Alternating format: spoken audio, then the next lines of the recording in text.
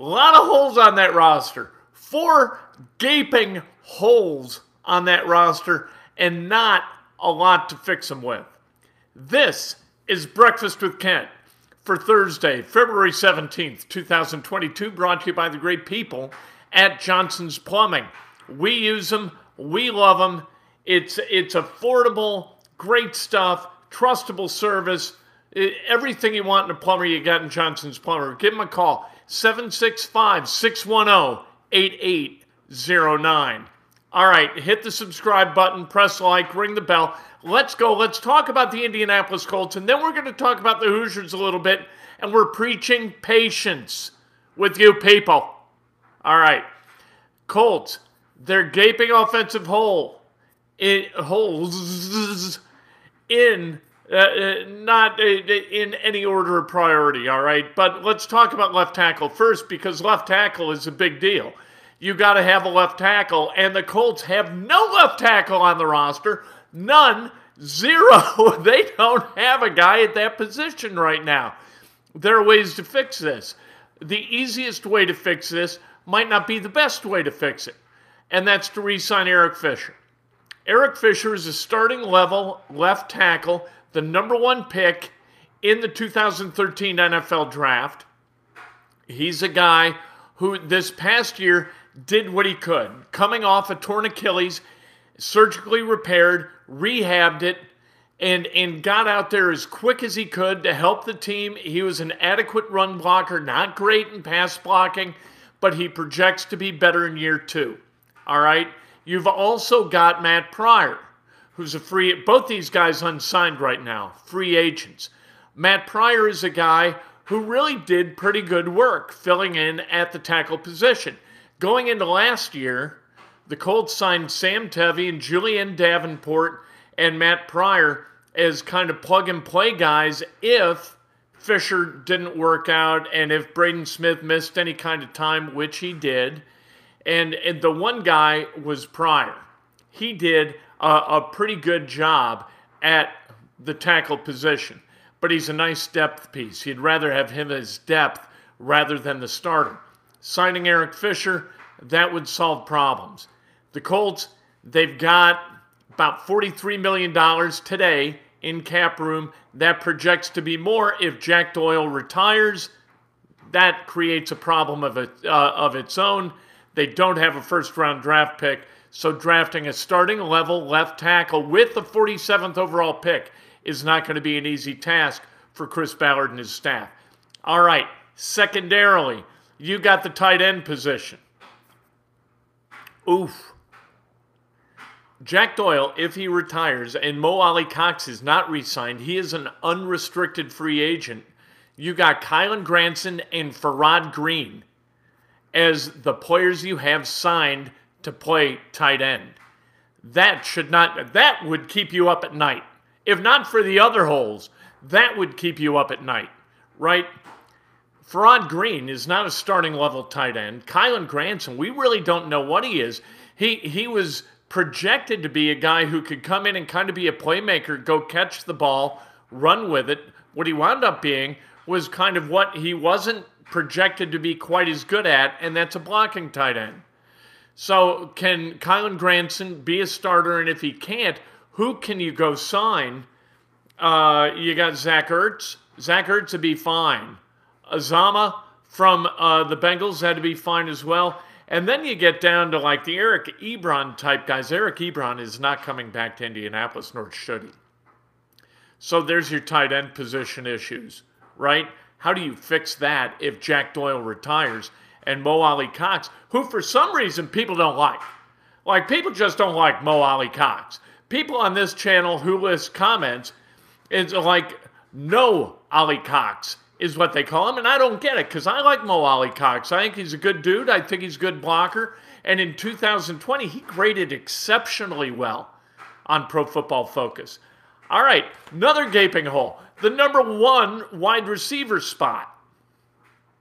And again, getting a starting level tight end with a 47th overall pick is going to be tough, especially when Chris Ballard says, you know what, We are not drafting to need. We are drafting the best available player. Best available player could wind up being an outside linebacker. Do you draft one then? How about cornerback? At least you've got 3 starting cornerbacks on the roster, right? In Isaiah Rodgers, Rocky Sean, and Kenny Moore. You've got 3 of those guys. You don't have a single tight end. And the number 1 wide receiver. That's a hole unless you project Michael Pittman Jr. being that guy. Look, almost 90 catches, almost 1,100 yards. Not a bad year for Michael Pittman Jr., but he's more a possession guy than to take the lid off the defense guy. Do you go out and sign a free agent like Chris Godwin, Allen Robinson? Do you use some of that $43 million that you might need to acquire a quarterback, and we'll talk about that in a second, to go get a top-end wide receiver? You got to remember with free agents, people are free agents for a reason, right? And some of it has to do with how they are perceived within their current organization, right? Chris Godwin tore his ACL last season, late in the season for the Buccaneers. He was having a really, really good year. Is he going to be able to come back from the ACL and justify the kind of salary that he's going to demand? That's the question. Allen Robinson is a guy who's had physical issues with the Bears. You don't think the Bears want a number 1 wide receiver? Do they have one? No, they do not have one. Wouldn't they rather have Allen Robinson back? Why didn't they sign Allen Robinson to an extension? These are the questions you've got to answer before you sign these guys. Yes, they're famous. Yes, we know who they are. Sure, at their best, an excellent option for the Colts. But for the Colts in their current state, are they free agents that you really want to lavish wealth upon when you have so many holes? Now look, if Michael Pittman's your 1, you better get a 2 and you better get a 3. Because what you got behind Michael Pittman Jr. is Des Patman and Michael Strawn and Ashton Dulin, and that's it. Zach Pascal's a free agent. Somehow Zach Pascal wasn't seen as a valuable target for Carson Wentz. With Phillip Rivers, he was. Zach Pascal with Wentz, ignored. So you got to decide what you got, what you need at the wide receiver position. And then you've got quarterback. And we talked about quarterback for a while yesterday. There aren't a lot of great options. Look, when you traded the 16th overall pick in this year's draft for Carson Wentz, you kind of painted yourself into a corner roster-wise. One thing that we can be certain of, Chris Ballard and his staff, they are doing everything they can to figure out how to utilize the assets that they've got to get the best players available, because they know that right now Jim Irsay is angry. And angry Jim Irsay translates into a limited amount of job security, not just for Ballard, who is signed through 2026. Reich is signed through 2026. These guys are going to get paid. But the other guys who are on the staff, look, they work year to year.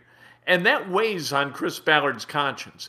Chris Ballard is not an indifferent man when it comes to the welfare of others. He's a good dude that people want to work for because he's a good dude.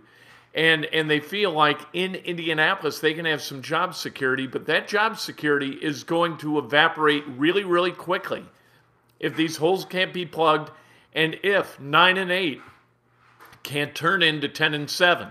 You look at the 9-8 and you say, look, the Colts are close. Man, that's true for a lot of teams. There's a lot of mediocrity in the NFL. A lot of teams that were knocking on the door of the playoffs but couldn't get in. 14 get in, 18 don't. If you're on that side of the 18, job security is minimal in the NFL. All right, quarterback. Look, you've got $43 million under the cap right now. If you cut Carson Wentz, you free up another 13. If Jack Doyle retires, you free up another 6. That gives you what? Right about $60 million in cap space. If you trade Carson Wentz, you can get out from under that other 15 that he's guaranteed right now. How do you find a suitor for that deal? right? How do you find a willing accomplice to execute the exit of Carson Wentz from Indianapolis and find another suitable option at quarterback? Really, really tough. It's hard. This is going to be an offseason of heavy lifting. Then if you look at other needs, like if you look at website, they say outside linebacker is a need for the Colts. No, they have outside linebackers on the roster. They may not be great outside linebackers, but they got some. The other spots that we talked about today, they got nothing. Like zero. Kylan Granson? You want Kylan Granson as your starting tight end? Probably not. A number 2 wide receiver you do not have on the roster. Left tackle, you don't have any on the roster.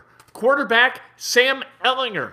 You know what? Sam Ehlinger is kind of an interesting guy, but there is no way that Chris Ballard, with a straight face, can walk into Jim Irsay's office and say, I got it, Skip.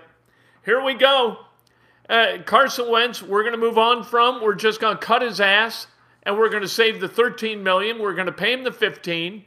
And Sam Ehlinger, second-year kid out of Texas, I'm feeling good. I think he's the guy. I think he is the next Tom Brady. You can't do that. Jim Irsay had grab him by his belt loop, carry him out of the building, bad back and all, and throw him into the street. All right, we'll see what happens. The 47th overall pick, they got a third rounder, they got a fourth, a couple of fifths. We'll see what happens. It's going to be a fascinating month, man. 4 weeks from today, we're going to be knee-deep in free agency. It starts 4 weeks from yesterday. A lot of decisions have to be made by the time we get to March 19th. That is when Carson Wentz's contract vests entirely. All right, Indiana basketball. Be patient with Mike Woodson. This is year 1. All right? Mike Woodson, a flawed roster. The point guard position, a mess. And so it is what it is. It was a mess coming in. The plug and play with Xavier Johnson as a transfer, that hadn't worked out great. But it hadn't worked out terribly. You look at other point guards in college basketball, Xavier Johnson isn't terrible. He makes bad decisions. He takes bad shots. He's not a good shooter. Those things are all true. You know, that's the way it is. But Indiana, they got 5 games left. Ohio State in Columbus on Monday. They've got Maryland at Simon Scott Assembly Hall. Then they travel. Where do they go? Good heavens. They go to Minnesota and play at Williams. Minnesota's not very good. They can beat Minnesota on the road. Then they play Rutgers. Yikes. At Simon Scott Assembly Hall. Rutgers last night beat Illinois and beat them badly to open up a window for Purdue with a win last night against Northwestern, which they got by 6, 70-64. They move into first place in the Big Ten all by themselves. Nice. Told you yesterday that Rutgers was going to beat Illinois. But the point is, be patient with Mike Woodson and that staff. They got to go get their guys. They've got to figure out what that program is. They need to recruit to that, and then they need to go about the process of winning games. And they haven't done that yet at a level that's required to get to the NCAA tournament. Right now, 7-8 in the Big Ten. That isn't going to get it done. They need to win 3 of their last 5. And the one game, the last game of the regular season, is the one I didn't mention, and that's Purdue. Beating Purdue at Mackey after beating Purdue at Simon Scott Assembly Hall is going to be heavy lifting for the Hoosiers. That is going to be tough because Purdue's going to come out and they're going to play. You know, Indiana isn't sneaking up on Purdue at Mackey in the season finale, for the love of God, even if at that point Purdue's got the Big Ten salted away. Let's celebrate some birthdays. So take your foot off the brake. Take a deep breath. Mike Woodson is going to get this thing done, but it's going to take more than a year. Please. Gave Archie Miller 4 years. Let's take a break and let Mike Woodson, with Thad Matta, with Dane Fife, with Kenya Hunter, build this thing, build it right, and get it going. All right, birthdays, Dick Jenkins, Ryan McPherson, happy birthday. Rob Held, the great George Montgomery, celebrating a birthday. Rob Reel Jr., happy birthday. Cheryl Ray Stout, Happy birthday. Taught me a little bit something about sports journalism back at WMAQ back in the day. Al Franio, John Spur, Greg Hughes. Happy birthday. If today's your birthday, you celebrate like hell. If it's not your birthday, you celebrate somebody else. That's best done with an honest and specific compliment. Today, Inside Indiana Sports Now, 4:30, 5 o'clock this afternoon, we are talking sports. It's what we do. Colts, Hoosiers, Boilers, Butler, Pacers win last night. What are they doing?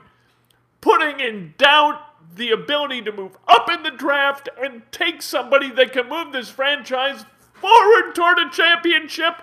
What are you doing? Good heavens. How about that? Really, really good stuff last night.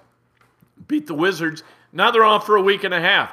Let's see if Malcolm Brogdon can get that foot ready to go play some basketball in the second half. Good heavens. Is that guy ever going to play?